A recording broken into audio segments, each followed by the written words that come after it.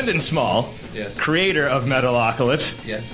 driving force behind Death Clock, the band that Metalocalypse revolves around. Thank you very much for joining us here at Lawrence.com. It's nice to be here. Thanks for having me. Thank you. It's a nice place. I'm a big fan of fluorescent lighting. And very cramped podcast studios. Absolutely. Yeah. The musk filling in here is just palpable. It smells like carpet cleanser. It's great. That's what my musk smells like. I actually bleed carpet glue. You're a fortunate guy. I stick. But Death Clock Yes. is the basis of, again, Adult Swim's supermassive mega hit, Metalocalypse. Yes. Now in its second season. Yes. And first season currently on DVD. Yes. And Death Clock, this past September, released its first full-length album, Death Album. Yes. The Death Album. Yes. The Death Album, pardon. Yeah. And Death Clock currently on tour with And You Will Know Us by the Trail of the Dead. Yes. We'll be performing Saturday, November 17th, tomorrow, at the University of Kansas. All this information is correct. So far, Yes. so Good. Yeah. Good. I did my Wikipedia research. Yeah. Thanks to Wikipedia. Yeah. And MySpace, of course. Yes. But what I just ticked off, that's a long list of accomplishments for a fictional band. Right. How exactly do you explain to people what Death Clock is that aren't familiar to it without getting into all sorts of head-popping postmodern, theory? Like, how do you tell people what Death Clock is who aren't familiar with it? It's a cartoon. It's very simple. It's a cartoon. It's a show on Adult Swim. It's about a death metal band that's the biggest entertainment act in the world. Not just death metal, but it kind of covers a bunch of different styles of metal, subgenres, including black metal, thrash, all kinds of different things that all the metalheads are probably already debating about online. Yes, Yeah. as soon as you said that. But it's about a death metal band. It's a show about this band that is the 12th largest economy. They're bigger than Belgium, and a governmental group, a secret governmental group that watches them. So it's a comedy. It's a satire, and there's a lot of murder going on, but in a fun slapsticky Monty Python, Black Knight lopping off the arms and legs of a person kind of a way. Mm-hmm. It's not to be taken seriously. But the cool part about it is there's a lot of music in the show, and I get to write the music, and it's a cool opportunity for me to write and play guitar, and that's the big reason the show exists. Is a big stupid excuse for me to play guitar and shred and get endorsement deals from major guitar companies, and Gibson and Line 6 and MXR and like all kinds of cool stuff. So for me, it's for the fat 15-year-old inside of me. That's who the show is for. The milky white suburban lethargic, hot pockets eating, 15 Coke regular a day drinking idiot that sat down and played guitar his whole life, and and now I have an excuse to do it. So to my parents, I tell you, I told you so. There's a way to make money off this. That demographic you just described. I make over $100 a year, not to brag. Whoa. Yeah. Oh, you can't do that mowing lawns. No, you can't. And okay, so that is what Metalocalypse and Death Clock are. Yes. Televised. Yeah. How does the live show work? The live show is basically the way. What happened was when the show was pitched by me and Tommy Blacha. He's the co-creator of the show. Basically, we sat down, and all we'd been doing is going out and complaining about Hollywood and complaining about TV shows and complaining about everything that exists, which is what you do if you're in comedy. You complain about things, and it's funny, and you laugh. But, I had pitched and sold a different show somewhere else and here and there, and I had already done a show on Adult Swim called Home Movies, which is a very different show, very dialogue-driven, mannerism-based, very low-key, very much not in your face, very much like... come over and check it out if you want to. If not, it's fine. Don't watch our show, which is why it didn't exist very long. Take it or leave it. Yeah, have it or don't. It's fine with us. We'll be polite. We'll be very polite about it. But so Adult Swim had always kept their door open to us or to me, and I wrote the music for that show too. And they said, if you ever have a show based on music, let us know. We'd love to do something with you. And one day, like after seeing scary metal bands like Cannibal Corpse and Nile and King Diamond and things like that, I couldn't believe that I hadn't thought of this idea before.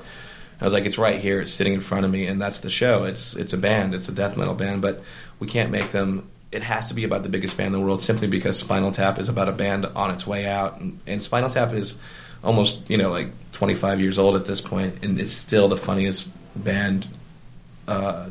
Or maybe movie ever made. Yeah, or funniest movie, but one of the most realistic and best Lee done thing. Yes. There's that. Good thing about being a comedy writer is you get to invent words. But, yeah, no, it's so you just don't want to step on its toes, and we're like, okay, let's not make this Spinal Tap, let's make it something else. And the thing about TV is, like, I know this because I've had shows canceled. I've had the same show canceled twice somehow. I don't know how that happened. Yeah, UPN and then UPN first canceled, Cartoon and Network. Then Adult Swim canceled. So I was very used to being canceled. So my whole thing is that this show's going to get canceled no matter what happens, and it still will. It's just what happens. Like, you're going to die someday. It's inevitable. But I was like, I want to find a way to make this show exist without the TV show. And exist in audio form. So I want there to be a CD, a soundtrack that is not only songs from the show, but new songs, things that didn't exist in the show. And if there's that, then there also must be a live tour somehow. So it's basically taking the template of, like, the Gorillaz, like an animated live thing, and but with more murder, of course, and comedy than the Gorillaz have. And just making it exciting, because I go to a lot of live shows, and first thing I notice is they're too long. Second thing is that, you guys are great. Do something on stage. And when they do, it's amazing, It should be like a live it should be like a live Broadway production. It should be like something big is happening here, and you can only see it live. Mm-hmm. And that was my idea, is I wanted to make it a big, fun, stupid Disneyland, kind of like Universal Studios kind of a ride, kind of a feel, but with murder. So, yes. And lopping off heads and whatnot, which is always fun. So it's going to be like a touring version of Beowulf. It's pretty much, exactly. It's a literary classic, basically, being toured upon. Yeah. Yes. It's better than the Bible. I'll go out and say that. Oh, bold, but I think you'll be able to back it up. It's got more comedy than the Bible. I laughed a lot during the Bible. That whole Lot really? Stuff, that guy got screwed. All right, it's not funnier than the Bible, but it's as violent as the Bible. Maybe as violent as the Bible, yeah, which is a very violent thing. Anyway, I'm going to get off the Bible thing because I haven't read it. I've only heard about it. So I can't go around saying that things are better than worse. Fair. Worse Fair. than them. Yeah. But the idea is that I have a group of musicians that are scary talented, and I got to pick and get my choice of who I really wanted. And we're basically supposed to sound like Death Clock. It's supposed to sound like the record. It's supposed to sound like the thing that you're used to listening to. But the show is above us. We're supposed to be kind of like, if you go watch a ballet, there's a pit orchestra, but the show's above the pit orchestra. The ballet is happening up there. Right. So we're the pit orchestra. The ballet that's happening is a big, huge animated screen with a produced, hour-long show that has like some story in it, some comedy sketches, and a bunch of kind of videos that accompany the songs that kind of like further the song and further what the song is saying. And each song is its own little story and or kind of piece on its own. So that's pretty much it, and that's the whole show. Yeah. And how long does the show take generally? You complained about shows being too long. Is this a nice compact nugget-sized show? In my opinion, the leaving them wanting more and giving them enough. 52 minutes exactly, because what happens is we have a show that is timed out to a T that we can't deviate from the show. Yeah, because you have the projected. Well, we're playing to picture. So we have we're playing so that every time we have a downbeat, it's matching some kind of a cut on screen. So basically, our drummer Gene Hoglan, who's the drummer from the Death album, it was just me and him that played on that.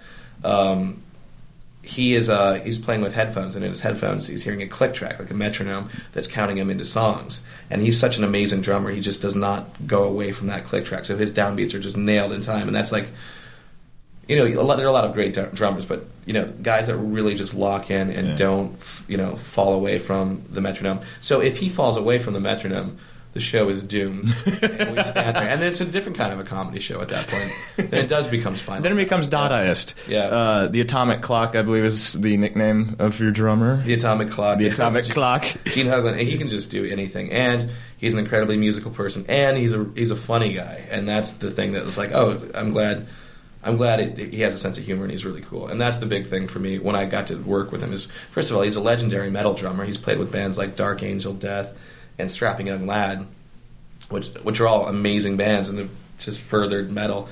But he's a cool guy. Yeah. So, and the other guys in the band are Mike Keneally, who has been a guitar hero of mine for years, but he played with Zappa. Frank Zappa, and Frank Zappa called him one of the best guitar players, or the best guitar player he's ever played with. And it's true. I mean, this guy can do anything on guitar. He also went on to tour with Steve Vai, who is a virtuoso guitarist, and just matched him note for note on like harmonies and solos and stuff like that. And then in his own right, he's just an amazing composer and musician, just crazy talented guy, scary, the kind of guy that's just upsettingly talented. And I am upset at him for that reason. I don't like him. I'm mad at him. He should just dumb it down every once in a while. the tension on the two of us. Guys are like, I have to practice constantly to be able to do anything. But he's again, amazing, funny dude, and fun to hang out with. And the Brian Beller is playing bass. Brian Beller just got off tour with Steve Vai also. He's been playing with Keneally for years, and I saw him when I was 19 in Boston when I was going to Berklee College of Music, where he just graduated. So we're both music school students and stuff, and we all get along. We all like to play, and basically the whole show is not about us or what we look like or anything like that. We're all dressed in black, and we're all backlit, so you're not supposed to even be watching us at all. Right. So that's pretty much it, and just about getting it right and playing it, and having fun. A lot of difficult to play stuff in metal.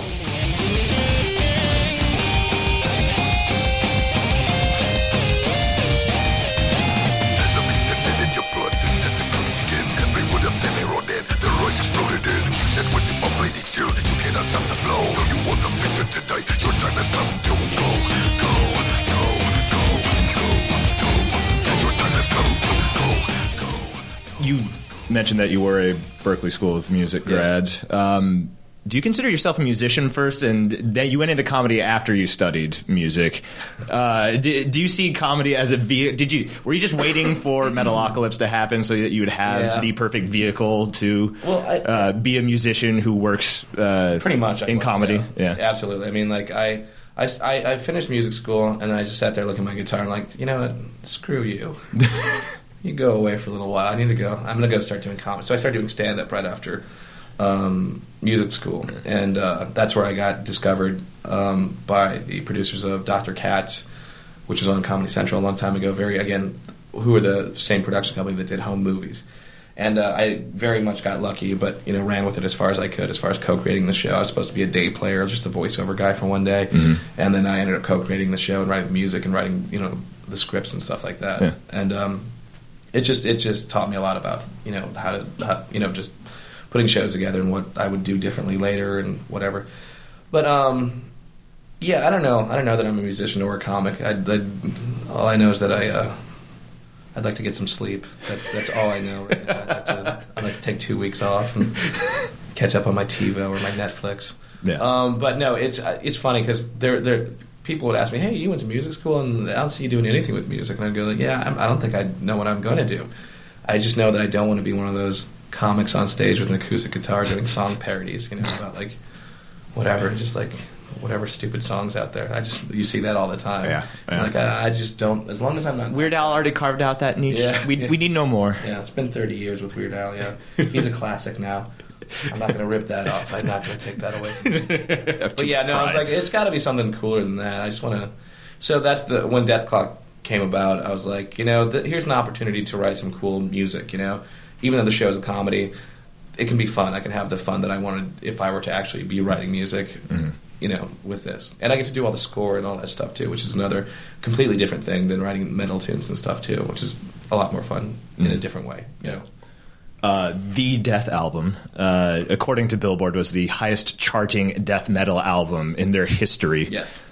How strange is that for you, this entity that you've created that is once a satire and an homage to these bands that you love is doing commercially better than they are? How weird is that? I don't know. Do you ever step back and think that this thing has actually surpassed like the people that I admire and worship? I don't know that it's surpassing it. And I think it's the power of TV. Like, most shows don't have the luxury of having, or most bands don't have their own TV show, minus, Gem and the Holograms, possibly. Monkeys. Monkeys, yeah. But most of these bands, it was easy to see that there's an audience for this just by looking at numbers and overnights from the show. We'd get a few million people watching our show. Like, if you're watching TV late at night, chances are good you're watching Adult Swim. They're just dwarfing everybody ratings wise. You know, they just have that whole niche kind of conquered. You know, so so yeah, I was expecting fairly good sales, but nothing as good as and it's consistently doing well, which is kind of cool. But yeah, I don't know that it's just because something sells doesn't mean it's good. I'll go on record saying that. You're a bad capitalist. Yeah, I know. Well, I don't know. I'll get cocky in my own time, but I'm not when I'm being recorded. Right. Yeah. But let's talk about that sort of fervent following that not only the cartoon has, the show has, but also the band and metal fans in general. These sort of really Slavish, borderline satanic devotion that these people have to this form of music. Well, it's funny. I mean, like, I think the thing is, the only reason the show exists is because metal has gotten more powerful and strong and scarier and heavier, and it's just coming back in a very huge way, and it has been over the last 7 years. I've noticed, just like, I don't know. I'm not sure why I have theories, but like I won't go into those. But like, because no 9/11 post-millennium theories there. Oh, that all factors into it. But I think a lot of it has to do with reality TV. No, but seriously, metal's been getting heavier and stronger, and the influences of just and people know it, and the fans know it, and this show is just basically kind of holding a mirror up to the world of metal that is growing. It's the only like form of music that has a strong growth every single year. That doesn't happen with any other styles right now. I think hip hop is slowing down. I think emo and indie rock are kind of at a plane, but like metal, it keeps growing. It's incrementally, but it is growing. Mm-hmm.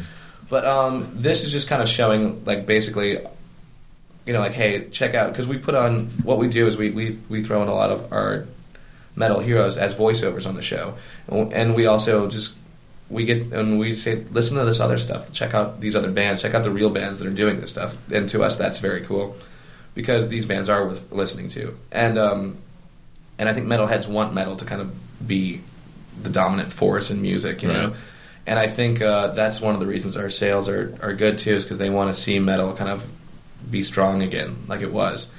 And I think it is that way. I think metal is, whether or not there is Deathclock, Mm-hmm. And I think the fans are just showing that. I mean, metal fans they're loyal. They buy stuff. They want to have a copy. When like people are downloading like stuff mercilessly online, metalheads are buying stuff. They're supporting the bands that they like. Like I said, be it a real band or an invented one. So, and then at the end of the day, my goal is to make it sound like a good record. I got a really good producer, Ulrich Wild, who produced Pantera and Rob Zombie and tons of different guys. But I wanted, and I got an amazing drummer, and everything else on the show I just do myself. I program the drums and everything. But I wanted to get an amazing drummer and an amazing producer and have it compete with production of any other major band out there. Mm. And that was my goal, and to get the budget to do that and stuff. So I think it does sound like a real record, and if you listen to the lyrics, if you can understand them, which I'll be honest, I can't. I can't. No. But it's supposed to sound like it's supposed to sound cool, even though I want people to basically the big response I get is they don't know whether or not to take the album seriously. Like they kind of want to, they want to take it like the music seriously, but they think it's a joke too, so they don't know. And I'm happy having people confused that way. You wanted to straddle that. Wakes of people confused by how to take this, right? And you make up your own mind. I like it. I mean, I like the riffs and stuff. For me, that's just fun. That's the fun part, That's the guitar parts.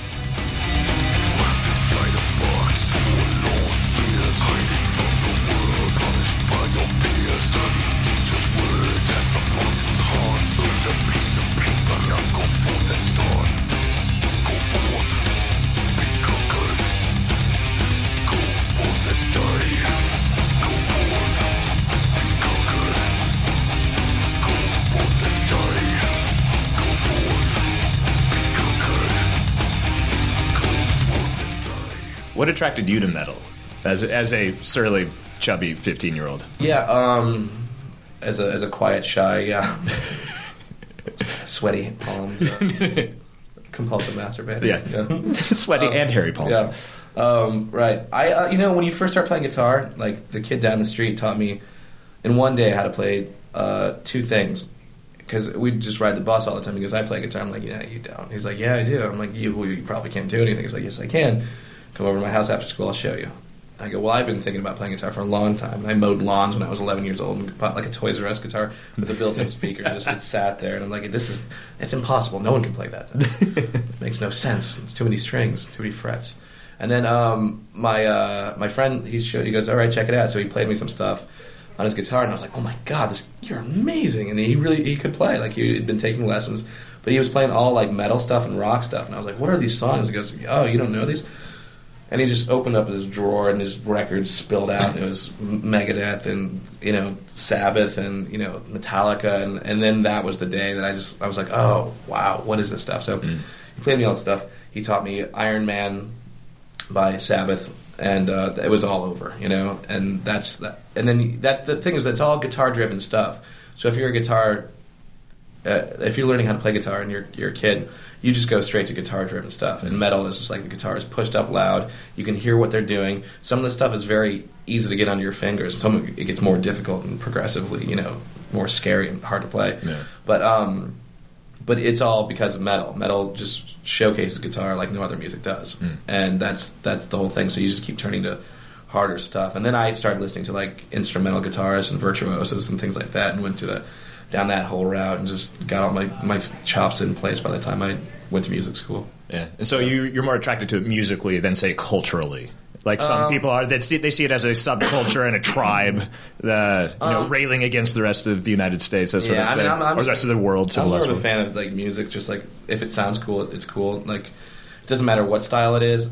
I'm like, I'll go back and forth between any kind of style of music as long as like the song makes sense on its own logic and it makes me want to hear it again when it's over. That's just like, it's that simple. It doesn't matter if it's the Shins or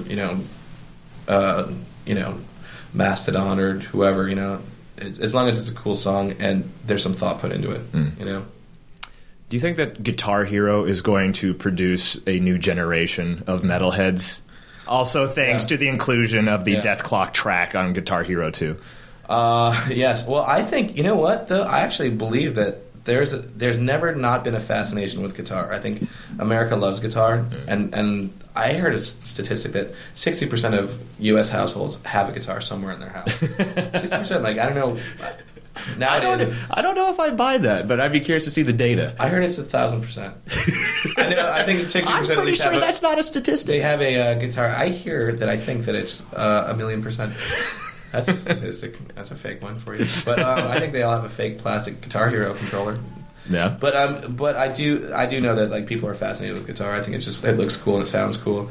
And now we have a whole spawn of people pretending to play it. Yeah. Which is amazing. Pressing buttons on a guitar-shaped controller. Anytime you're in Best Buy, you see some kid wailing on Guitar Hero, I always like to go up to them and go, man, how long have you been playing? 2 days. Yeah. They practice with the books open. Click, clack, click, clack, click, clack, clack. The old Mel Day instructional. Yeah. No, I think it's awesome because guitar is cool. It is fun to learn, and there's a whole kind of guitar world out there of kids that are like online teaching each other how to play stuff. There's like videos on YouTube. You can see them playing Death Clock stuff and actually doing instructional videos on how to play Death Clock stuff. Like kids figure out all that stuff.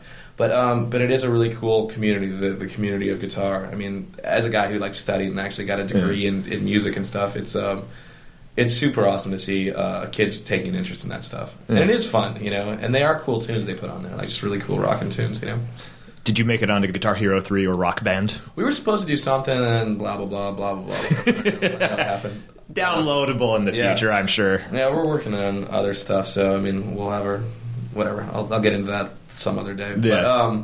But yeah, it was actually really cool to do that stuff with Guitar Hero 2 because they got in touch with me right when they found out I sold the show because they knew about my other show, and they said, anything you want to do for this thing, let us know. We'd love to put a song on. And like, our show hasn't even aired yet. And they're like, we don't care. So I was like, all right. So I sent them a few songs, and they picked a song called Thunder Horse, which is really fun to play on the game. I can hardly play it on the game. I play. Yeah, how do your skills translate from real guitar to Guitar Hero guitar? I'm terrible. I'm awful. But it's embarrassing watching. I think there's video of me on YouTube somewhere. There's I believe video of you versus Tommy Blotcha. In Canada playing and just being it's just embarrassing to say that. It's embarrassing. I'd like to go back to the sort of fans Yes. that Death Clock attracts. Specifically, what sort of groupies does an animated fictional band attract? They two-dimensional. Yes. Cardboard cutouts. I don't know. I've had there have been girls that come out to these shows. That's the other thing about metal. It's a lot more girls go to shows than they used to. Yeah. And that's at like Slayer concerts and scary heavy stuff. But like girls aren't afraid of it. Like because it used to be just completely just dudes, arms folded, bobbing their heads in unison. We're all in the secret club. But tons of girls come out, and I think it's awesome. That they're it's. I like that it's a scary, heavy thing, and that's what's kind of attractive about it. But people come out of the woodworks. Death Clock groupies, in the college, there's no drinking or anything, but I have gotten to see girls show me their breasts on stage, which is for a band. Now, and do you know, are they showing them to you, or are they showing them to the cartoon characters? They didn't aim them at the screen. They aimed them towards me. There you go. Yeah, and there've been a couple occasions, and I'm like, wow, this is for a band that doesn't exist. Not too shabby. For me, not experiencing anything and not existing, I get to see ladies' breasts every once in a while. This wonderful, which is something that I'll tell you as a guy who produces and writes and works in an office all day trying to make a cartoon. That doesn't happen that often. When I finish a script, no one shows me their. It doesn't happen. That's just one of the animators who's an overweight guy, and he's I know. Even that, I would appreciate the thought behind it. Even if it doesn't look great.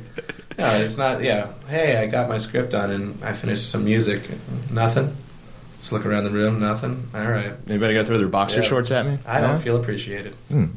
I know this tour's going to screw me up for the rest of it. I think it's bad. Yeah.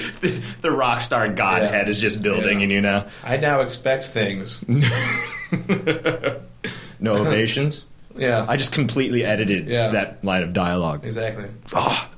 I copied my script and on the fax copier all-in-one machine. How come no one's giving me oral sex? Throw down your beer bottle in disgust. This isn't fair. Yeah, I quit. I can't work under these circumstances. So do you feel that you're becoming more and more metal as you tour? No. I'm not. I'm not metal. That's the thing about me is that I know what metal things are. Yeah. And I'm not one of them. And I'm not going to pretend and embarrass people by thinking that I am. I have a show that looks metal, and it looks very metal, and the people on the show look metal, so I don't have to. Right. And again, I'm not going to go out and get hair extensions to prove things. Any Pickles style dreadlock exactly, comb overs. Yeah, exactly. The old dread over. You people out there give us something more than just record sales. You give us something to hate. And we hate you. You brainless mutants.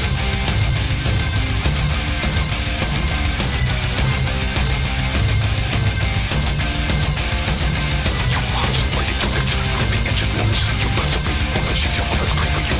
You live on my pocket, overflow with gold. You live in with your parents and everything by your soul. You open your eyes, and I'd like to roll. You lie on my couch, I'm taking you up, you just sauce. Dredging you with mine, to us to the go. Well, what is the most metal thing that you've ever seen? Like at a show or just from fans, like what is the most obscenely metal, like black-hearted thing that you've ever seen? A guy ordered veal parmesan at a restaurant I was at. And I don't know, that's just a baby cow. Look at it, and that's pretty brutal. That's metal. That's a baby cow that didn't live its life. And some fatso's eating it. And I'm not a vegetarian, but veal is pretty brutal. Humidity, it was pretty humid in Carbondale, Illinois. Humidity, any way you slice it, brutal. Mm-hmm. Let me see. The other thing is when you're on a tour bus and they don't empty the toilet thing for a while, that's pretty brutal. That happened on this tour? Yeah, I'm learning all about bus etiquette. But that's something, that'll go into future episodes. I'm learning plenty of things I'm going to be taking into future episodes of Death Clock. Yeah. Do you walk around with like a little digital recorder? Note to self. I have chemical toilets are funny. Yes. Yeah. I have a pad of paper with a pen, so I write them all down. Is everything fodder on the road? Pretty much. In your life in general? Yeah, no, everything is like, especially on this tour, is like, I don't want to forget the, because this is the first time I've actually been on a tour, you know? Yeah. I've been a recording guitarist for a really long time, but like doing the tour thing and experiencing malfunctions on stage with like my gear or whatever is always like, I grimace a little bit because I'm like, this is going to be great for a Toki story, you know? Even though this is embarrassing for me now and I have to get through it somehow. But it's going to be good to see this happen to Toki, Murder Face. It's gold! Yeah. Comedy gold! And since you haven't been a touring act before, Yes. do you require special lozenges after you perform, after doing the Nathan Explosion voice for so long? No, actually, you know, I put my voice through much more doing the record because you have to do stuff over and over again. You just have to make sure your rhythm's nailed and you're punching in and doing all kinds of stuff. But I think that was much more brutal on my voice than singing for an hour, and it doesn't hurt, you know. It's, Really? It's very easy to do. I think my voice just gets a little bit exhausted, but it doesn't. I don't think I'm doing anything more because I think it's getting that kind of guttural sound is more about relaxing your throat than tightening it and putting strain on anything. Mm-hmm. You know, if you're singing high notes, I think it's a lot more difficult to do. But if you're just kind of like doing like the Louis Armstrong kind of like, Hello, how you doing? I'm Louis Armstrong. Or Fat Albert. it doesn't. It's That's going to sound great on the podcast. Scabbity boo.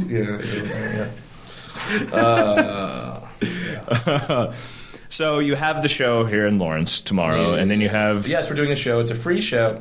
I don't know what the status of it is. I don't know if it's sold out or what, but there's a number. Can I give you the number? Please do. Try to get in. If you haven't seen it, you're going to have a lot of fun. You don't have to like metal to like the show, but it doesn't hurt to like metal. Here's the number to call: 785-864-SHOW. SHOW. There you go. I believe that's the SUA. Those are letters. Yay! How do you figure out how to do that on the phone? There's no way. It's impossible. Text your breasts to 785-864-SHOW. SHOW. Two texts, one for each one. It'll be fun. Oh dear, I'm sick of myself. I've been talking and talking. How much media have you had to do? A lot. A lot? Well, I mean, for the record, we made a really smart move. We got a metal PR company to promote the record, a company called Adrenaline PR, and they're just kick ass. They went straight to our audience and said, "Here it is," and I've just been doing everything, from like 2 months ago till now, and yeah, but it's been working. Again, the record sales have been good. Mm-hmm. People are watching the show, Mm-hmm. and there's a new episode this weekend of Metalocalypse. How many new episodes are left in this season? Well, what we did is basically what happened was we started season 2, and then they sold this tour thing without talking to me, which was a really stupid idea. And they know I think that, so I'll say that on the podcast. Will do. But the main person who writes the show and does all the music, they didn't tell them, and they scheduled it right during our season 2 production time area thing. So we had to kind of stop production and start working on all the animation and the story and all that stuff for the live show. So we did about 6 episodes out of 20, and the 6th episode is airing this weekend. And they're good. I think the show's getting better. I think the characters are coming more to life, and I think we're telling a bigger story than what we were telling in the first season, and just kind of taking more advantage of the episodic nature of TV, which is one of the coolest things that's happened in the TV over the last 7 or 8 years. Like The Sopranos, really not going episode to episode and going over like a whole huge 5-year span of telling a story. Yeah. So we're getting into a little bit more of that.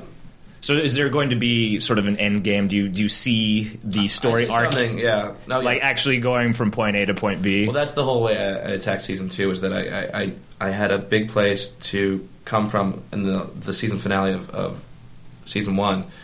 I wanted to open up a huge can of worms with that, and then go from there and basically have an in and an out, and then little points to hang. Basically, I knew that this was going to be the end of the season, and this is going to be the beginning of the season. And I have 3 things that I'm watching, and they kind of like intersect here, there, and another place. And there's little places where I have to go. Okay, we have to check in on the story here. We don't need to check on it in these 2 episodes. We're going to check up on it here, and then we're gonna, and that's for one part of the story.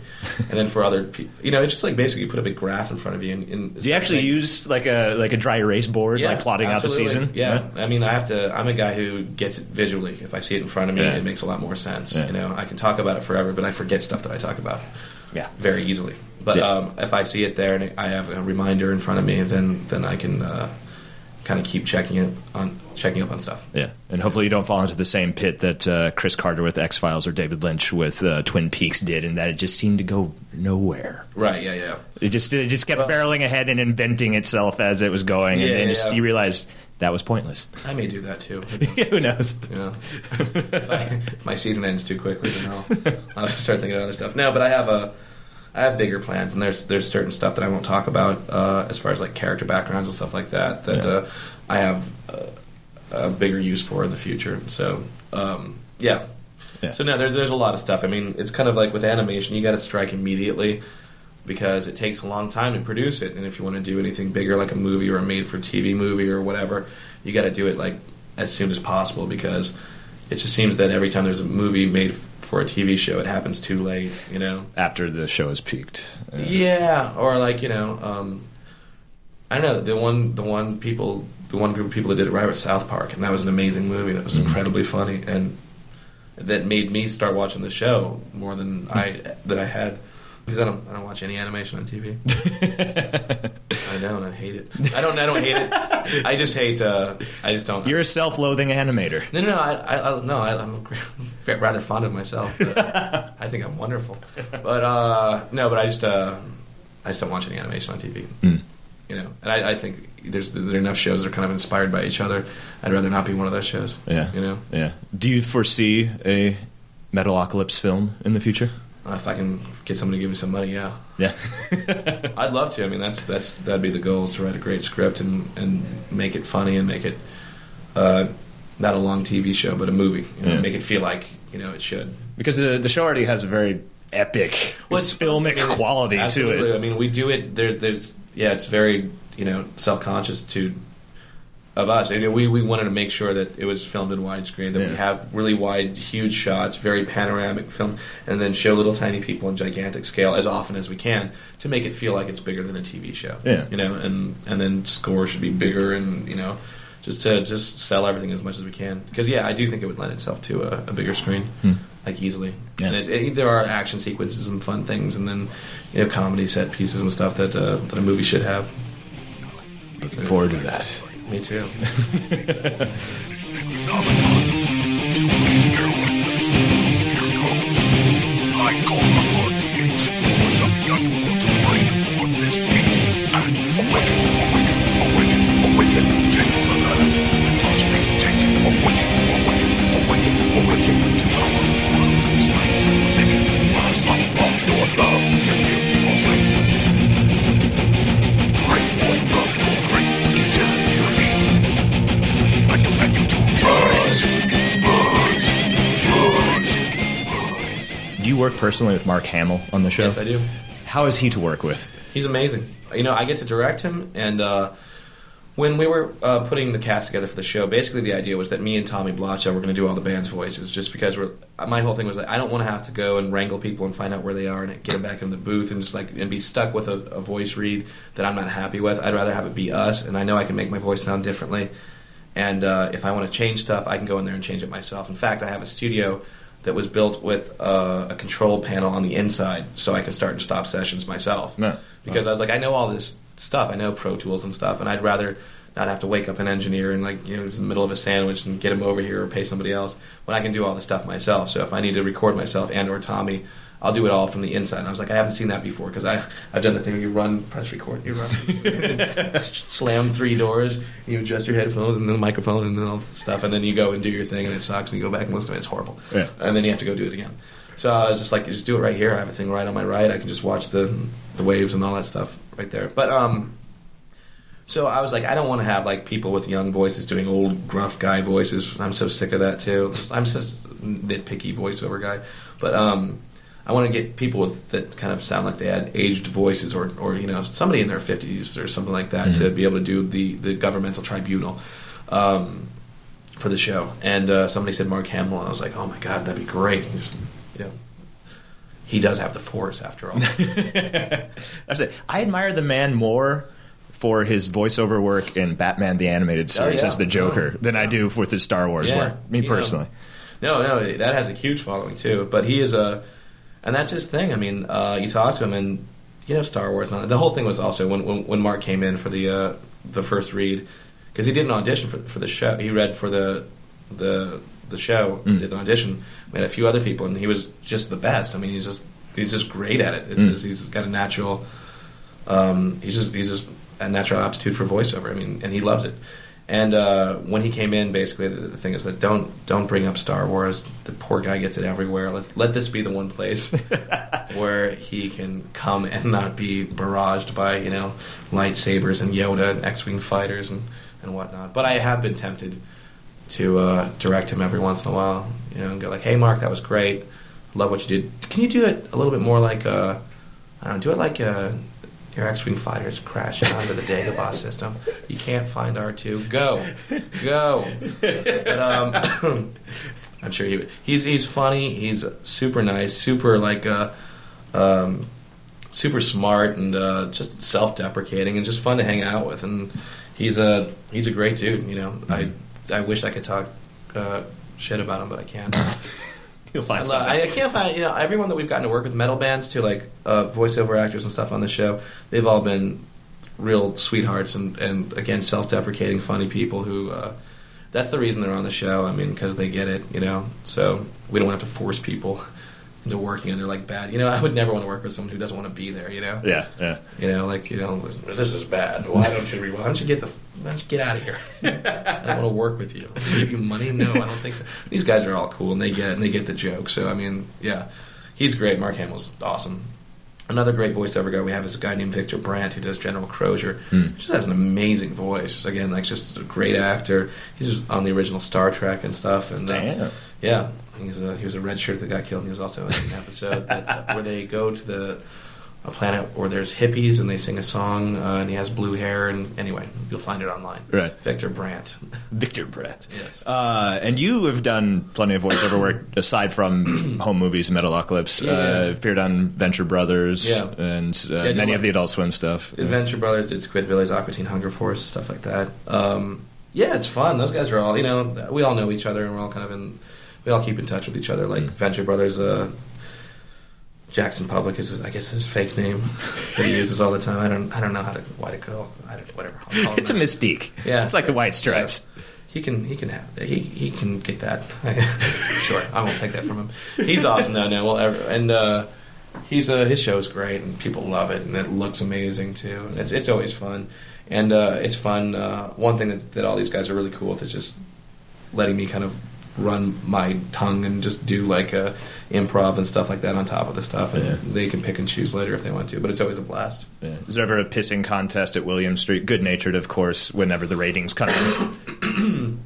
I don't know. I think it doesn't matter because Robot Chicken always wins the ratings battle. And I get it. Everybody's just struggling for scraps after everyone's just trying to, we're a bunch that of and Family Guy reruns. Oh yeah, Family Guy Family Guy dwarfs everything. It's just their ratings are amazing. And then Robot Chicken, and then us.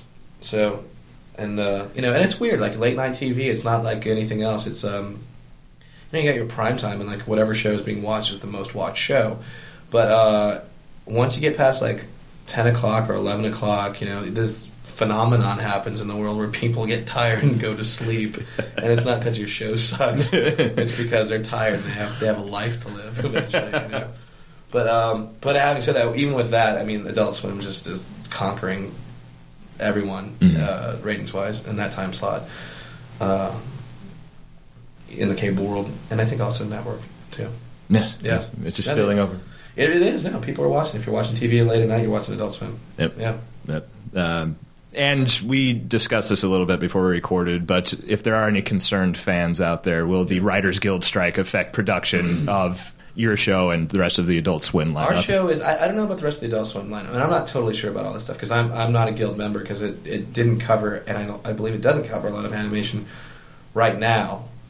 And when I first started writing, when I was 23 on Home Movies, like it wasn't a guild show, and this show isn't a guild show, so I would like to strike. That means I don't have to work, right? Yeah, exactly. I would do a strike just for the fun of having an excuse to just do nothing for a while. Yeah. And then people go like, "Why aren't you doing anything?" I'm like, I am supporting a cause, and you should shut up.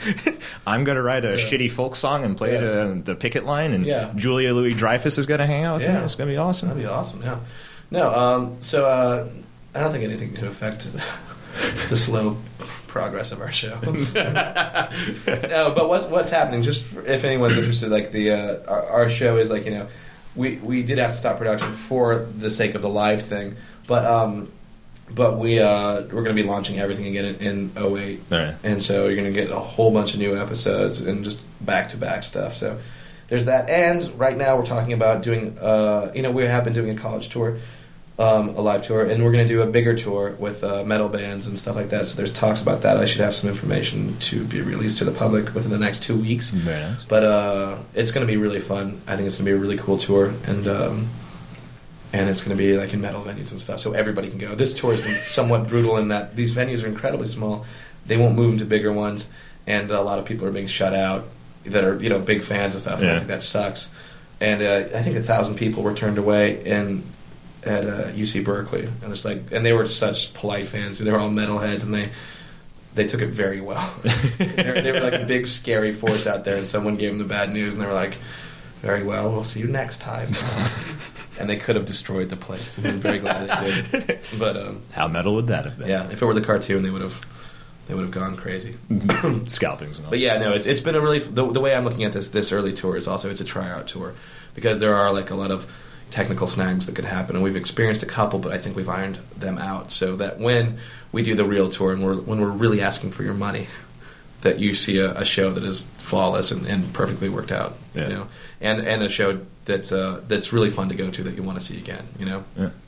Well, I think that is actually a perfect close to the podcast. Brendan Small, brain trust behind Metalocalypse and Death Clock. Just for the record, I really am great. And I can vouch for him.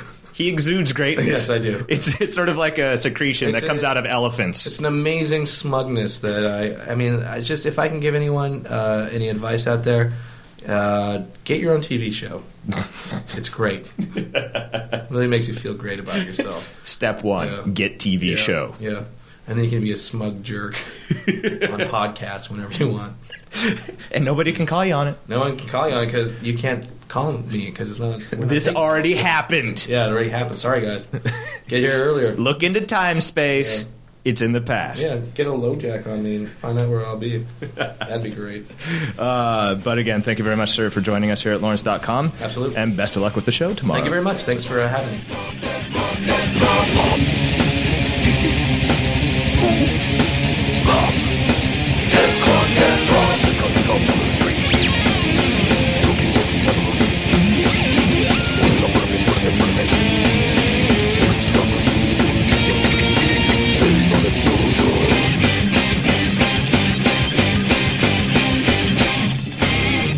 Hey, this is Nathan Explosion from Death Clock, and you're listening to Lawrence.com, which is a, what is it?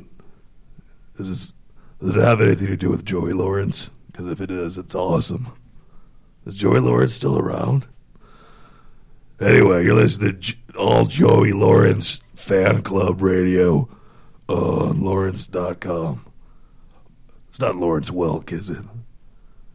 Is this an all Lawrence? This is Nathan Explosion from Death Clock, and you're listening to the Lawrence Welk Appreciation fan site made by Lawrence Welk's children, who they all have diseases. They're all dying. So give us your money, Lawrence. Any other Lawrences out there? Lawrence. Lawrence is short for Larry. Larry. Let me think. This is hard. Anyway, you're listening to Lawrence.com. Whatever it's about, it does not concern me. It's not my job to figure out what this thing does. Thank you for listening. Good day. Go die. Go kill yourself. Goodbye.